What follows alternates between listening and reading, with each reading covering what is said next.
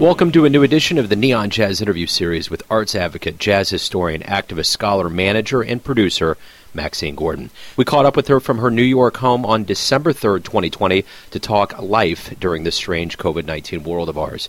She was in Kansas City back in mid-March 2020 with Deborah Brown promoting her book on her legendary late husband, Dexter Gordon, called Sophisticated Giant. I saw her speak at the Johnson County Community College on March 12th, and she autographed a copy of Dexter's book, and it had the date on it. And it would be the last thing this jazz host would do in the old world of ours that is long gone, and this signature now proves to be the most important autograph I will ever fetch.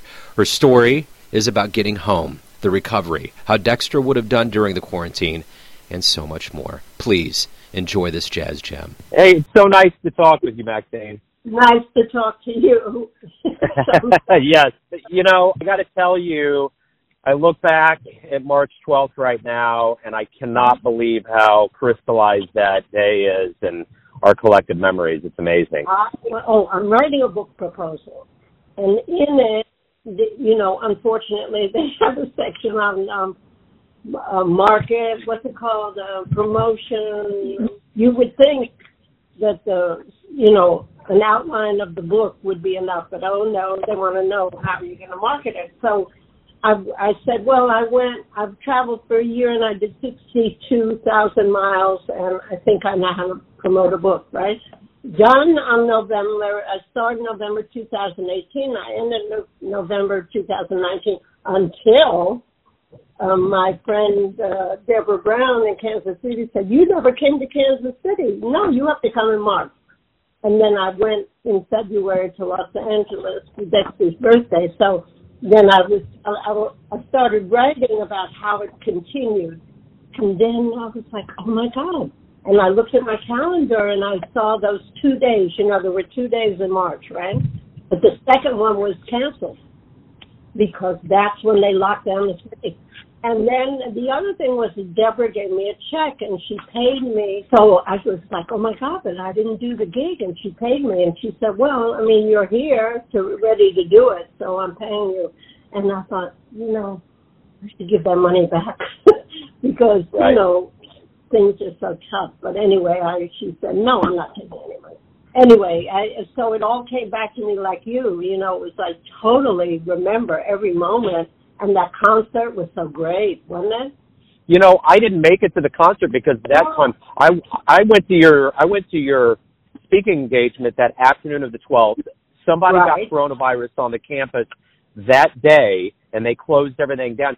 So I didn't even get clear news whether or not they were going to have the concert or not. So at that point, I didn't even go anywhere. I was on lockdown myself. I think everything was closing down by the 13th.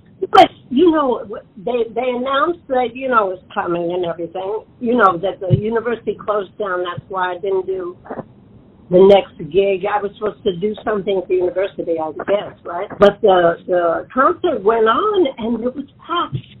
Even though, they had announced it, and then she said something like, well, I guess it's the last time we'll see each other for a while, for a few weeks. Who knew?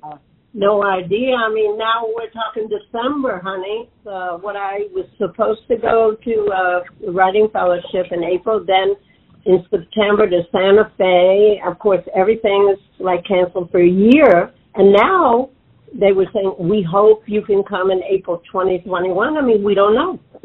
So I don't like not, being able to plan. And then what happened to me was these friends came to get me April 1st. In the car with the mask and the gloves, and they said, you can come to Amagansett. It's in the Hamptons for a couple of weeks. Get out of the city. After I did 2 weeks at home after Kansas City, right? And so they came and got me. So nice. I stayed 9 weeks because every week it'd be like, I don't think you should go back to the city, And so I had 9 weeks. Very nice friends, right? Yeah, and I'm keeping up with it. I keep getting CDs in the mail. I got to tell you, every day I took that autograph from the book and I put it in a frame and I have it on my desk and I look at that March 12th because when you signed it, I'm thinking this is wonderful. I love this book. It's going to be so nice, and I had no idea. When I was a kid, I used to get autographs from baseball players, and I get them here and there from musicians. But that will be the most important autograph I ever get in my entire life. March 12th, 2020. It just blows me away. I saw that, and I sent a copy of that to my editor, and he was like, he said that anybody who was there on that last day before the lockdown is very lucky. But people have been asking me for books, so I went to the bookstore. McNally Jackson, the bookstore in New York.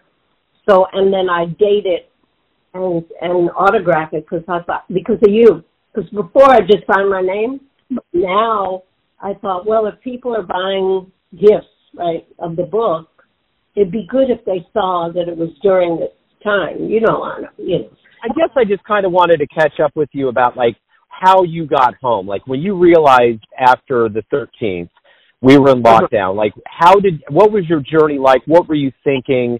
Kind of now that you look back, how did all of it transpire for you to get back to New York?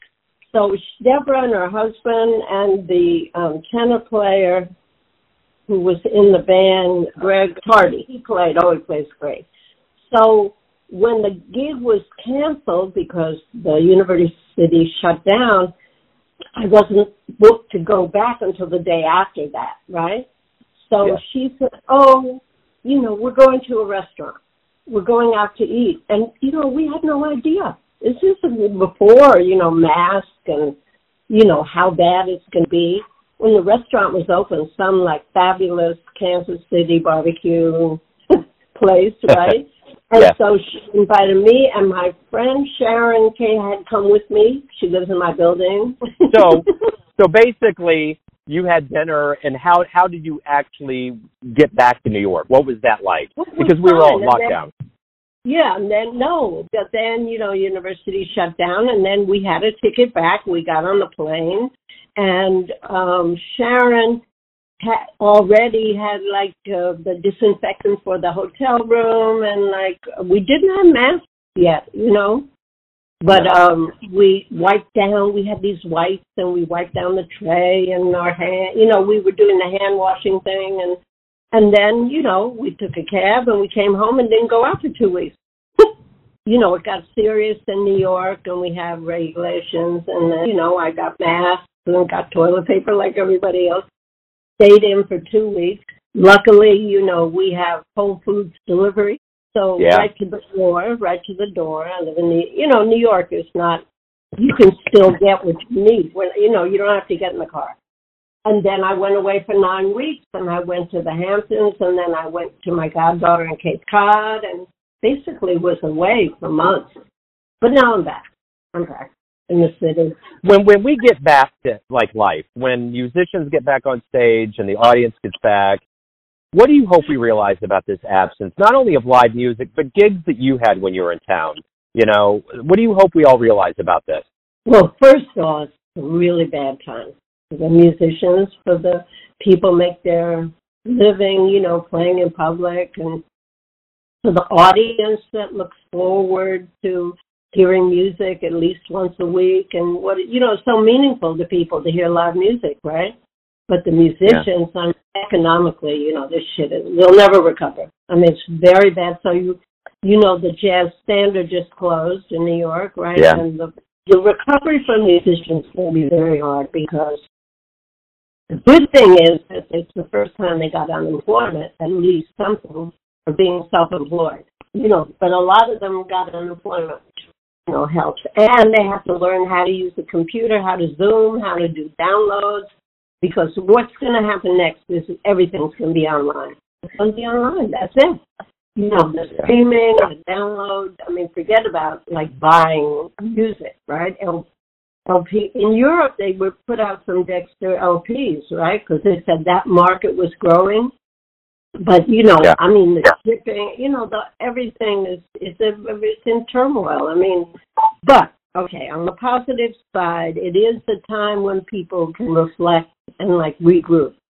And, musicians are very good at improvising. Now, one of the most positive things about this weird, surreal moment that we're in is that every Saturday at 1:30, Barry Harris has a class on Zoom. And you sign up. I mean, they send you a link every week. Yes, he's doing it. And $10. And most of the people, it says instrument, but I put listener.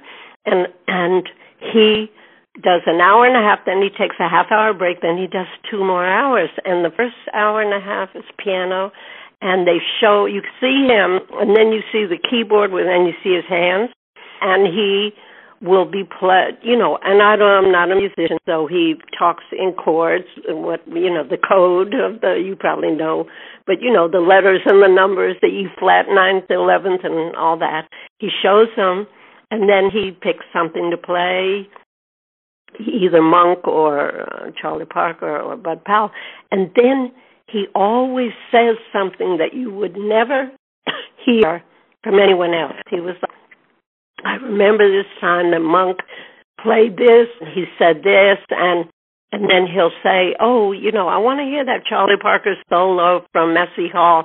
He knows every note. He knows like every tune in a way that nobody else. I mean, he's over 90. So I asked him, I said, well, what made you do this Zoom thing? And he said, well, I can't go anywhere and people can't travel, so we have to do something. So I thought, well, here's a perfect example of improvising in your life, right? So then I thought about other musicians. Of course, not everybody is a total genius like Barry Harris, but other musicians who will find ways to survive this and either write music, go online, do streaming, get someone to help them. Because I said to Barry, you know how to do that? And he was like, no, I got people. They're, 20 years old. I have students, they know how to do it. Yeah. So I told him it's like, I don't go to church, I go to Barry Harris on Saturdays, right? To be inspired and to learn. And, he always says something. I write it down. He'll say something like about Bud Powell did this, but Bird did this. And I mean, no, where are we going to learn that? I mean, yeah. What I've learned over the weeks with him, because I think he's been doing it 20 weeks, or I forget how, 25. You can't learn. I mean, you don't read it in a book because he didn't write a book. And he wouldn't be interviewed for Robin Kelly's Monk book. So the information, but plus, the way he relates to the students. And he said to one girl, he said, play this. And she played it. And he was like, well, that's okay if you're writing an exercise book. He said, but, could you play it slower and could you, breathe? Which it sounds so simple. But I remember Dexter saying, why don't they breathe? They're not breathing. Because when Dexter played a ballad, it's a lot of breath, right? Or Ben Webster. Yeah. So, he said that to the girl, and then she, played it again and listened to what he said. But one of his main things is that the way they teach jazz and jazz studies, he said it's, a very big problem for young musicians. They don't get it. He said they're not getting it. So yeah. He said this is not a, symphony where you play it the same way every time. This is, music takes heart and thought and study, and he plays over and over and over. He'll play one chord again and again and again, and anyway.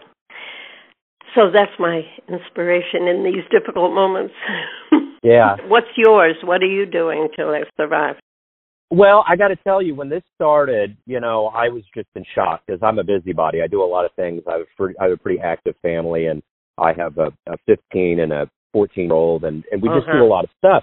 So I was trying to figure out what we're going to do. School canceled, all of this. My son's special needs, which he needs school, and it's so important. So there's so many things I'm trying to figure out what I'm going to do. I ended up doing 300 interviews in 3 months. I did 100 interviews per month.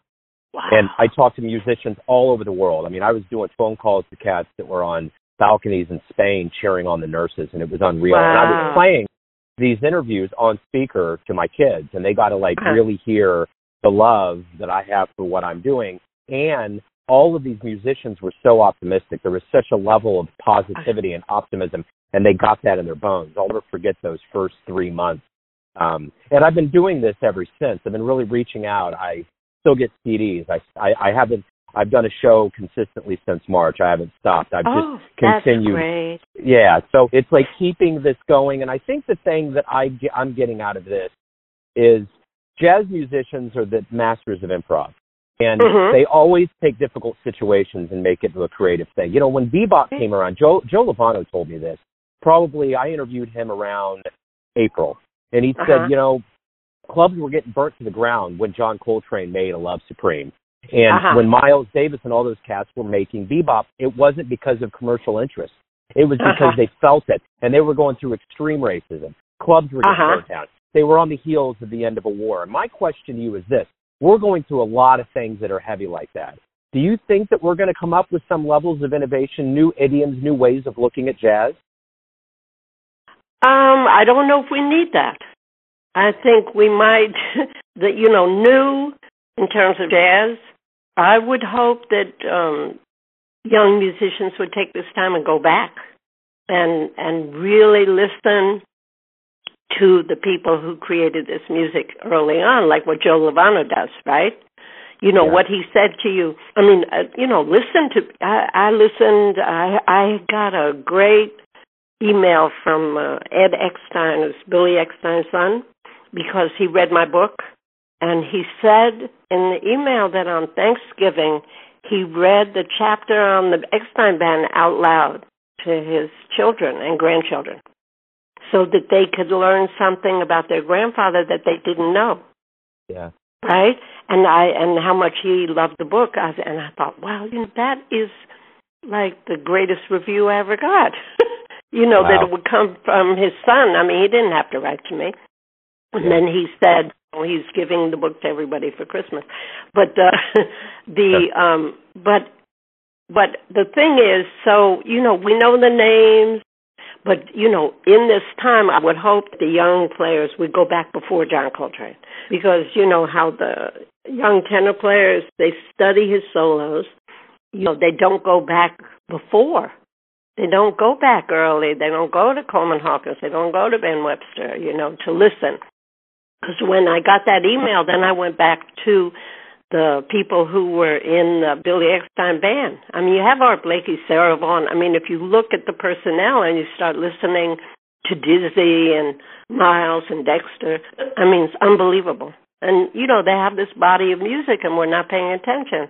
So instead of thinking, is it going to develop into something new, it always is transforming, but I would hope they would go back before John Coltrane. I love that answer, and I've never heard anything like that. And I think about in the annals of our history, those that don't understand history are bound to repeat it. And it's definitely not a good thing, but it's definitely something that's very, very needed and necessary for us to understand where we came from. And there was so much that was going on then. Jazz was the popular music at the time. Right. What would Dexter be doing right now? Have you thought about what he would...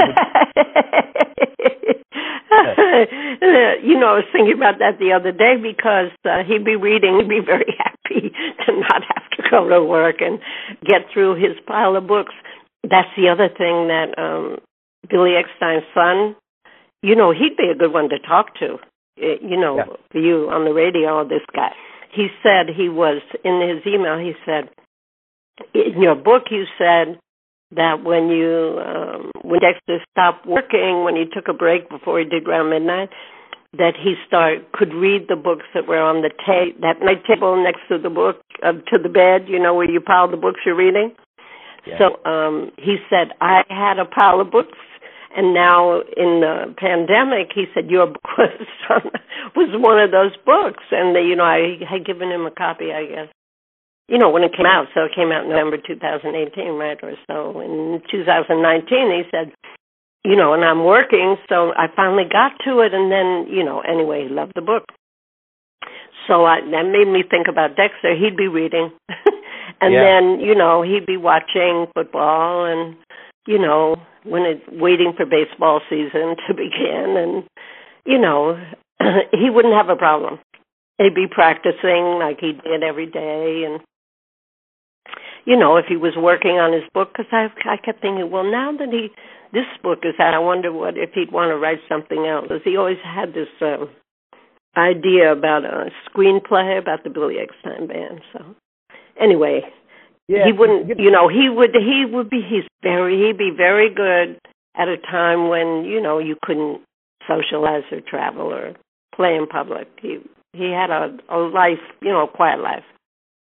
There was a lot of people that I've interviewed, too, that are relieved they don't have to travel all the time. Like, the slowdown has been something that's been good. So I guess my final question to you is this.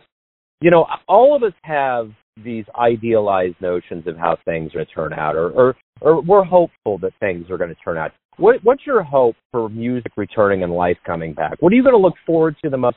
What are your hopes for all of us getting back to life again? What I would hope for is that there be new venues.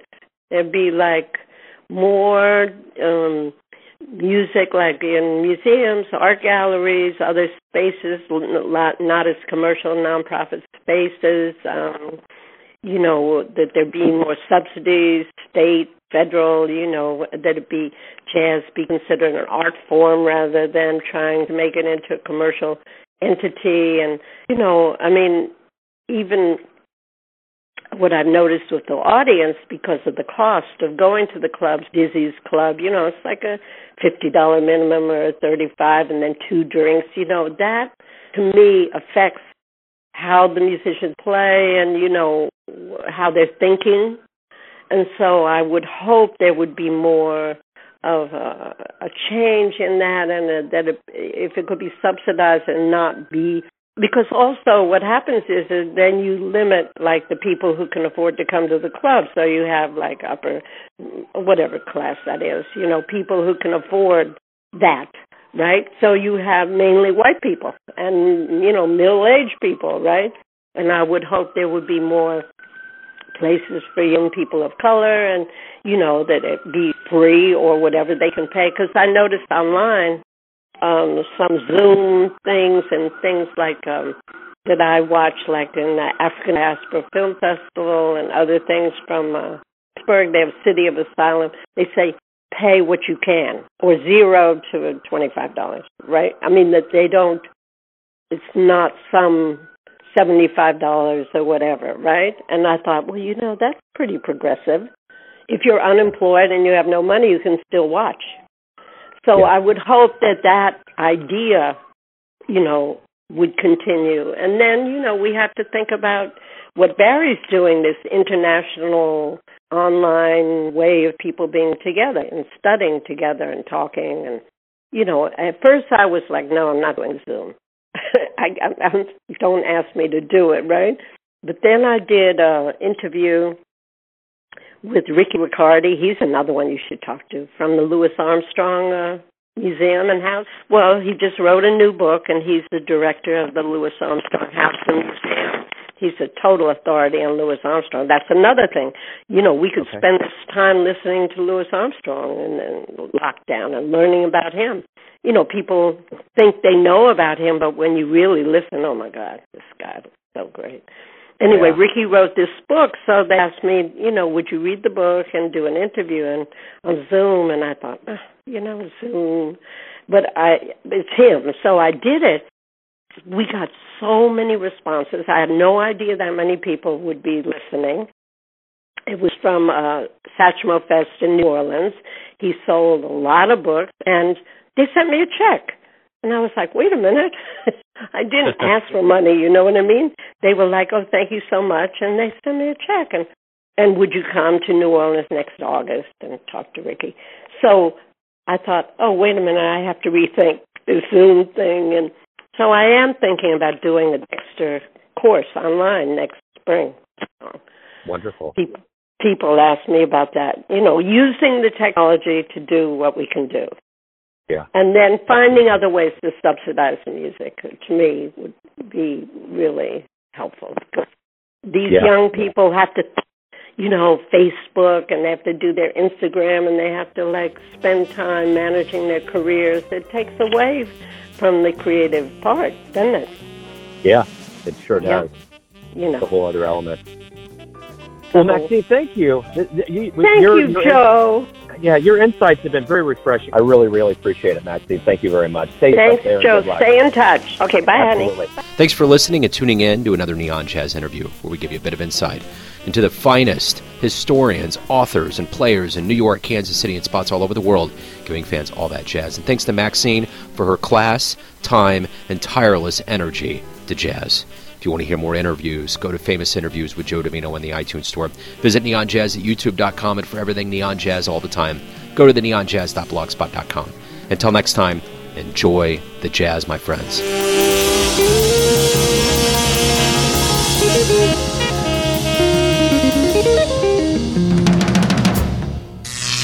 Neon Jazz.